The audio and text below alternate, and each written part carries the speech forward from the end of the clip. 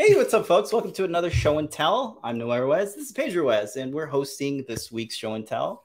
Everybody's welcome to join in. If you'd like to be a part of the show, you can click on the link in our Discord chat room, and we're going to take a couple minutes to welcome everybody.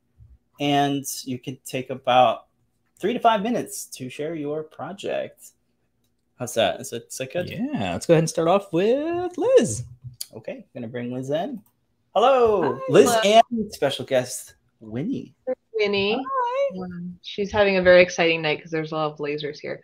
But this week, I worked on a project kind of called Cutie Pie MIDI Friends. So Sandy McDonald posted up on Twitter this concept of like doing a really small circuit to do MIDI TRS conversion. So basically you can take in MIDI over USB and then send it out over TRS. So basically makes it so that your hardware synth can now get MIDI stuff from your computer.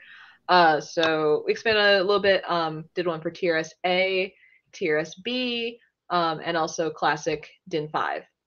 So yeah, and so the code's all written in CircuitPython, and it's just point-to-point wiring, like really simple. And we did that so that it could stay nice and small.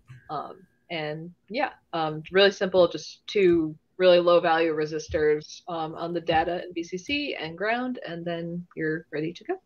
Yay! All of our retro MIDI synths can now rejoice in the late 90s now with USB. I got myself a Micro Korg, and that one just has DIN5, and it's like, I need this other converter box, and like the converter box no longer has a driver that's supported for my Mac OS.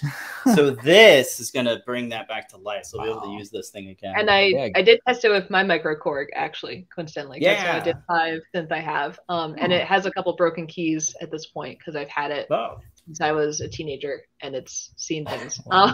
So now, if you can do MIDI, you don't have to worry about the hardware keys.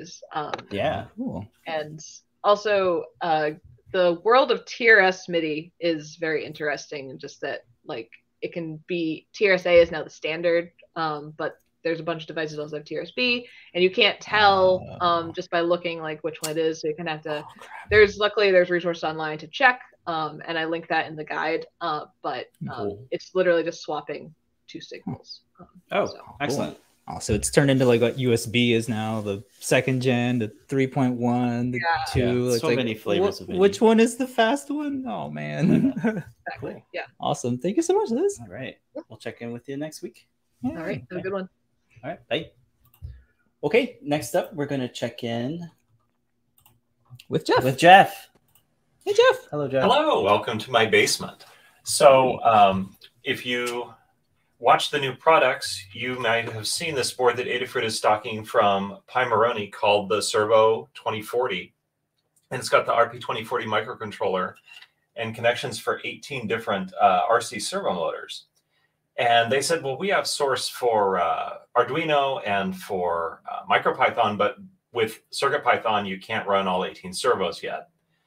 So Limor deputized me to add that. And I've just got 4 here, but you'll notice they're hooked to the very first connector and the very last connector. So imagine that there's the full 18 servos, and I'm just going to hit the reset button here.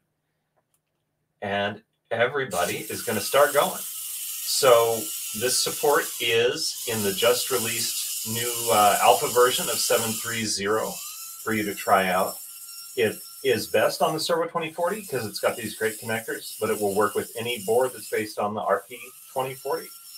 And that's kind of what I've been up to. And I learned about servo motors and made this kind of janky little bracket just to show them off.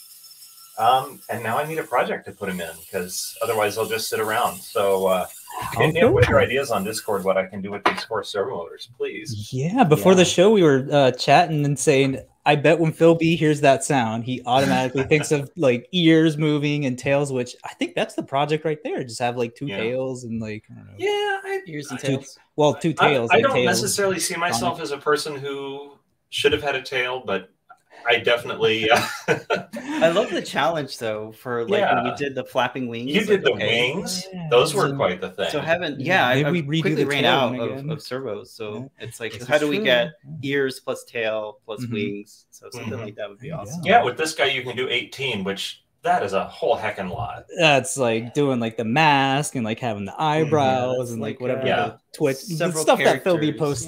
Several characters. Yeah, and there is an external power input. So, you know, when you go beyond what you can do over the USB.